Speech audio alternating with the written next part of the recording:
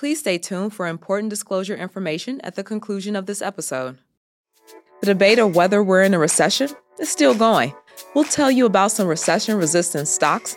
Plus, Morningstar's Director of Personal Finance, Christine Benz, will share tips on where to park your cash to earn more. And a proposed rule could reshape the gig economy. Our analyst weighs in on how it could affect Uber, Lyft, and DoorDash. This is Investing Insights.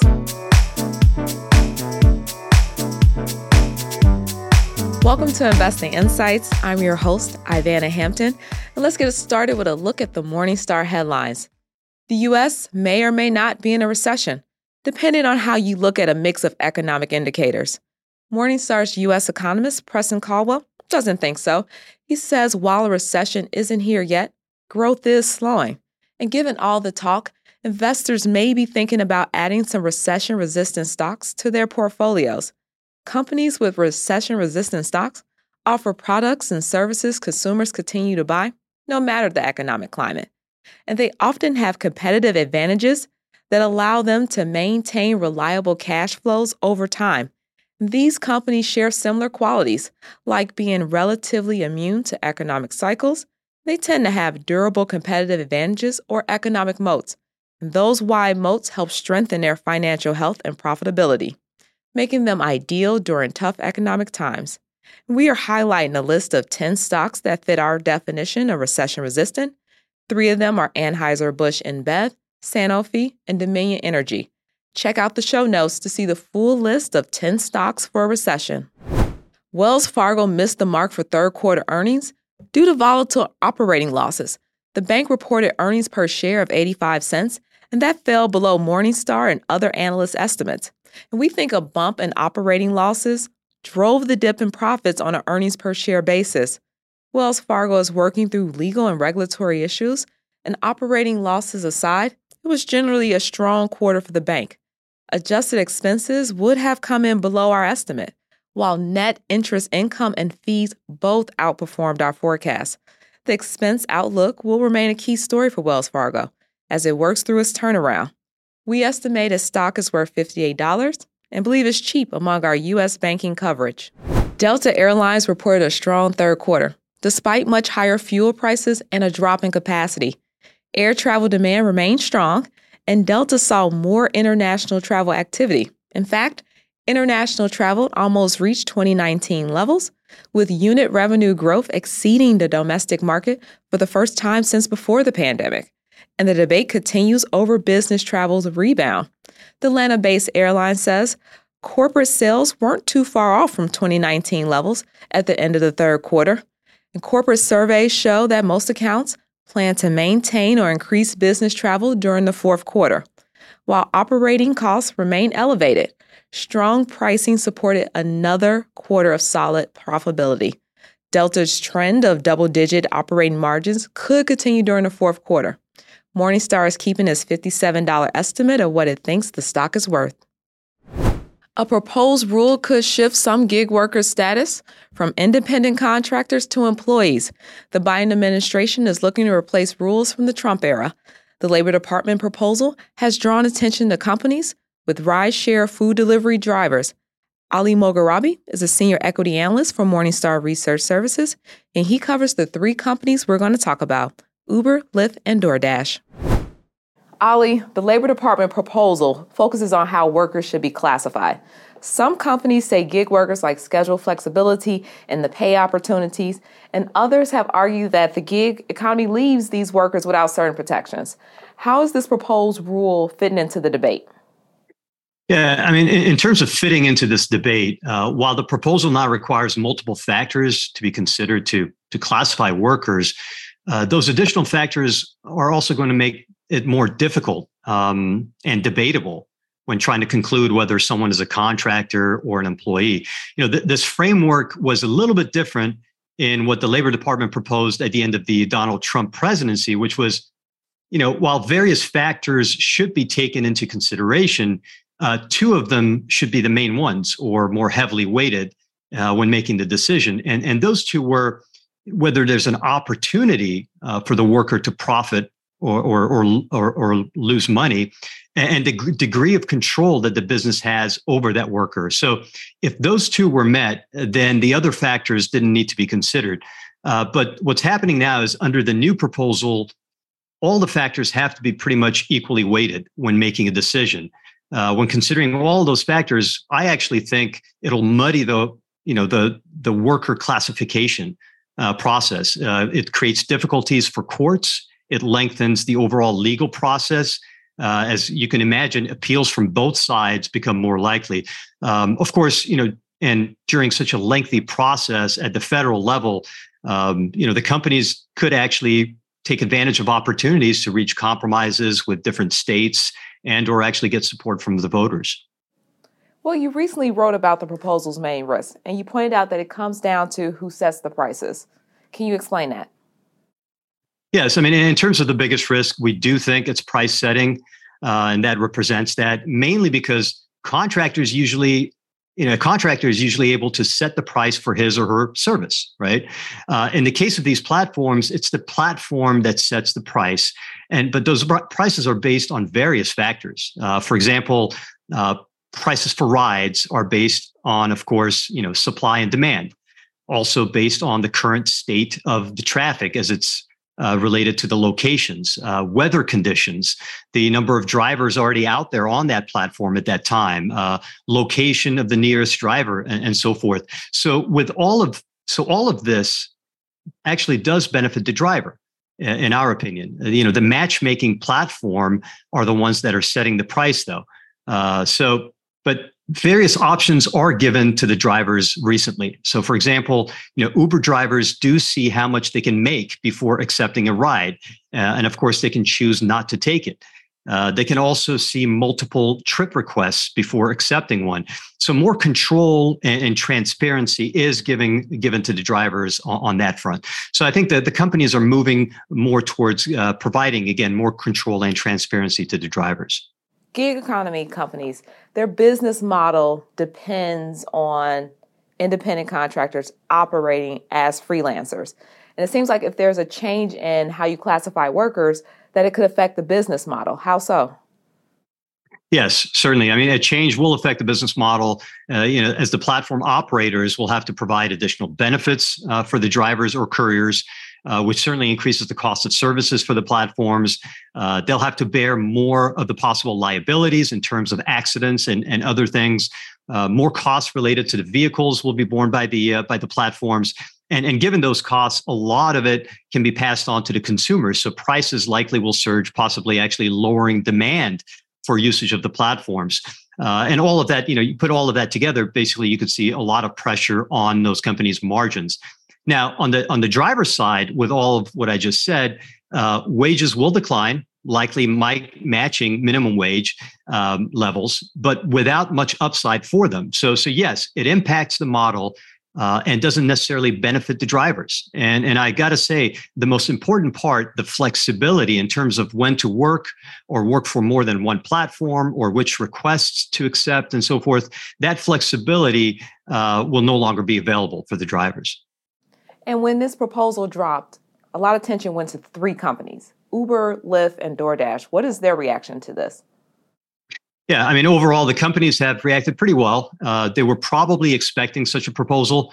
But also, let's not forget that, what the Labor Department wants right now or has proposed is not very different from what was there during the Obama administration, actually, and through the end of Trump's term. And of course, during that time, all of those companies did pretty well. I think they are all well prepared from a legal standpoint, if needed. And at the same time, they continue to have discussions at the muni and state levels, and as I mentioned before, to possibly reach compromise and or to allow the voters to make a decision. So what is your view of these stock companies' prices today? Yeah, I think all three stocks are attractive as they're trading at a big discount to my fair value estimates. Out of the three, I like Uber the most, as it is actually built on its strong network effect moat source and did that during the pandemic. Its business is a little bit more diversified as it provides not only mobility services, but also delivery, from which it certainly benefited during the pandemic. Its network effect also has helped it recover those drivers a little bit more quickly and at a lower cost than for example, Lyft. And of course, from a profitability standpoint, it continues to progress as it now is generating positive adjusted EBITDA and, of course, free cash flow. And we still expect it from a GAAP standpoint to reach profitability in 2024. All right, Ali, thanks for your time and your insights today. Sure. You can earn a higher return on your safe money because of higher interest rates. However, there are some trade-offs to consider before deciding on where to park your cash. Here's Morningstar Inc.'s Director of Personal Finance, Christine Benz, and Morningstar Inc.'s Director of Content, Susan Jabinski. Hi, I'm Susan Jabinski with Morningstar. Rising interest rates have taken a toll on the stock and bond markets this year. But there is a silver lining. Many savings vehicles now offer higher yields than they have in a long time. Joining me today to discuss the best places to park your cash as interest rates rise is Christine Benz. She's Morningstar's Director of Personal Finance and Retirement Planning. Good to see you, Christine. Thanks for being here. Hi, Susan. It's great to be here. So now, before we get into the specifics of, where people should be thinking about putting their safe investments, how much should people really have in cash these days? That's sort of a big question. And this year, considering what we've seen in the stock and bond markets, maybe some people wish they had a little bit more in cash than they originally did. Absolutely. And it's such a good question, Susan. It's important to not overdo cash savings, mainly because on an inflation-adjusted basis, this is dead money. So you want to be careful.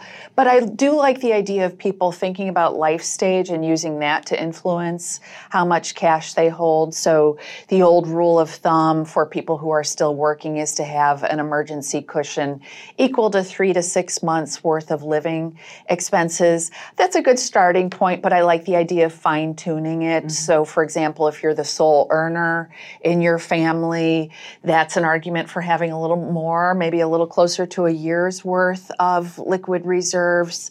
If you're an older worker, we know ageism is a thing. We know older adults sometimes are not able to continue working as long as they might have hoped. If you're a high-income worker, you'd probably want to have a little bit more of a cash cushion set aside because we know that higher income workers often have narrower focuses for their jobs. It often takes longer to replace those positions. So I would think of those groups as having a little closer to a year's worth of liquid reserves, assuming they're still working. For retirees, I've long been a fan of the bucket approach where you've got 1 to 2 years worth of portfolio withdrawals set aside in cash reserves.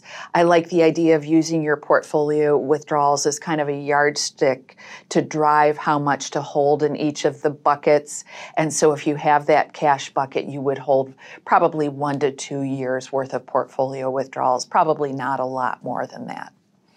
So then you think, let's talk a little bit about, finding perhaps higher yields for your safe investments. And you think there are 3 key factors that investors really need to be thinking about when they're considering this. What are they? Right. So yield, certainly. It's hard to ignore yield, and that's what we're all looking for and talking about. But you want to keep that in mind alongside liquidity. So oftentimes when you see higher yields, so for example, CDs are a great example of that. Certificates of deposit where the longer the CD term is, the higher the yield. Well, that's a liquidity constraint, right? If you can't tap into your funds for 5 years, that's a trade-off on the liquidity front. And then guarantees are another thing to keep in mind, that many cash-type instruments are indeed covered by FDIC protections. Money market mutual funds, on the other hand, they're commonly held cash account, very safe in practical terms, but they are not covered by those FDIC guarantees. So keep those 3 things on your dashboard: yield, liquidity, and guarantees. So let's go through some of the specific ideas, starting maybe for the best options for people who are looking for yield but do need regular access to that money. What are some options for them? My go-to for quite a while has been some sort of an online savings account. You can hop onto Bankrate and see what's on offer. You can see whether they have check writing privileges, for example, and whether there's any sort of minimum that you need to keep in the account. But right now, it's not hard to find high yield savings accounts that are paying out 3%, which is not bad for all that liquidity and FDIC guarantees. Money market mutual funds have also started to look a little better after a long fallow period where yields really were barely in the black. We've started to see better yields there as well. As I mentioned, they're not FDIC insured, so you want to keep that in mind if having that sort of rock solid guarantee is important to you. But we are starting to see those higher yields coming online in money market mutual funds, and typically there's very good liquidity there as well. You oftentimes have a checkbook that you can use alongside that money market mutual fund. So, Christine, what about those investors who are trying to maintain safe reserves, but maybe they don't necessarily need ongoing access to the money? Liquidity isn't necessarily as important. What are some options there? Those certificates of deposit are a really nice option. We talked about how they aren't as liquid as, say, a high-yield savings account, but certainly the yields look great. So looking at 5-year CDs today, you can find yields of 4% or so. Treasury bills are also having a little bit of a moment here in 2022. Treasury bills are issued by the U.S. Treasury. You can buy them at treasury.gov in increments of up to 1 year. You can find some nice yields there as well, and typically your income will be exempt from state and local tax. So another nice feature on Treasury bills. And then what about I-bonds? You know, they've received a lot of investor attention this year and a lot of financial media attention. What do you think of those as an option? Well, they're a terrific option if you've planned ahead. I think an important thing to remember is that there are these purchase constraints surrounding how much you can buy in I-bonds. So it's $10,000 per taxpayer, and then you can get an additional $5,000 in I-bonds through a tax refund. But it's also important to note that I-bonds don't have the same liquidity that you would have with a high-yield savings account or a money market mutual fund, that you can't crack into your I-bond before a year is up. And in order to earn all of the interest on your I-bond and not forfeit any interest, you would need to hold for 5 years. So you can go ahead and start building a ladder of I-bonds. I think that's a really attractive strategy. But if you're just starting, just remember that the funds may not be as liquid as you might expect them to be. And then lastly, Christine, let's talk a little bit about what not to do with your cash reserves. Are there any account types that maybe if you're really looking for a safe investment, this is not where you should be looking? Well, a couple of categories, Susan. I would say short-term bond funds would be one category. You will see somewhat nicer yields there, but you certainly do not have guarantees. Short-term bond funds have had some losses so far in 2022, so I would resist the urge to gun for a little bit more yield in any sort of bond fund. And then another category I always like to call out in this context is brokerage sweep accounts, which sit side by side with your investment accounts and typically receive income and dividend distributions, notoriously low yielding account types. So if you have that sweep account and you're using it for convenience, just be sure to clear the money out of there periodically because the yields are really, really paltry. Well, Christine, thank you for your perspective today, and I guess a little bit of good news in today's market, right? We at least we'll take it where we can get it. Thanks for your time. Thank you, Susan. I'm Susan Chabinsky with Morningstar. Thanks for tuning in. Thanks, Christine and Susan. Thanks to podcast producer Jake Bankerson, who puts this show together. He's amazing, guys. And I'm thanking you for listening to Investing Insights. I'm your host, Ivana Hampton. I'm a senior multimedia editor at Morningstar. Take care. This recording is for informational purposes only and should not be considered investment advice. Opinions expressed are as of the date of recording. Such opinions are subject to change. The views and opinions of guests on this program are not necessarily those of Morningstar Inc. and its affiliates. Morningstar and its affiliates are not affiliated with this guest or his or her business affiliates unless otherwise stated. Morningstar does not guarantee the accuracy or the completeness of the data presented herein. This podcast is for informational purposes only and should not be considered tax advice. Please consult a tax and/or financial professional for advice specific to your individual circumstances. Morningstar Research Services, LLC is a subsidiary of Morningstar, Inc. and is registered with and governed by the U.S. Securities and Exchange Commission. Morningstar Research Services shall not be responsible for any trading decisions, damages, or other losses resulting from or related to the information, data analysis, or opinions or their use. Past performance is not a guarantee of future results. All investments are subject to investment risk, including possible loss of principal. Individuals should seriously consider if an investment is suitable for them by referencing their own financial position, investment objectives, and risk profile before making any investment decision.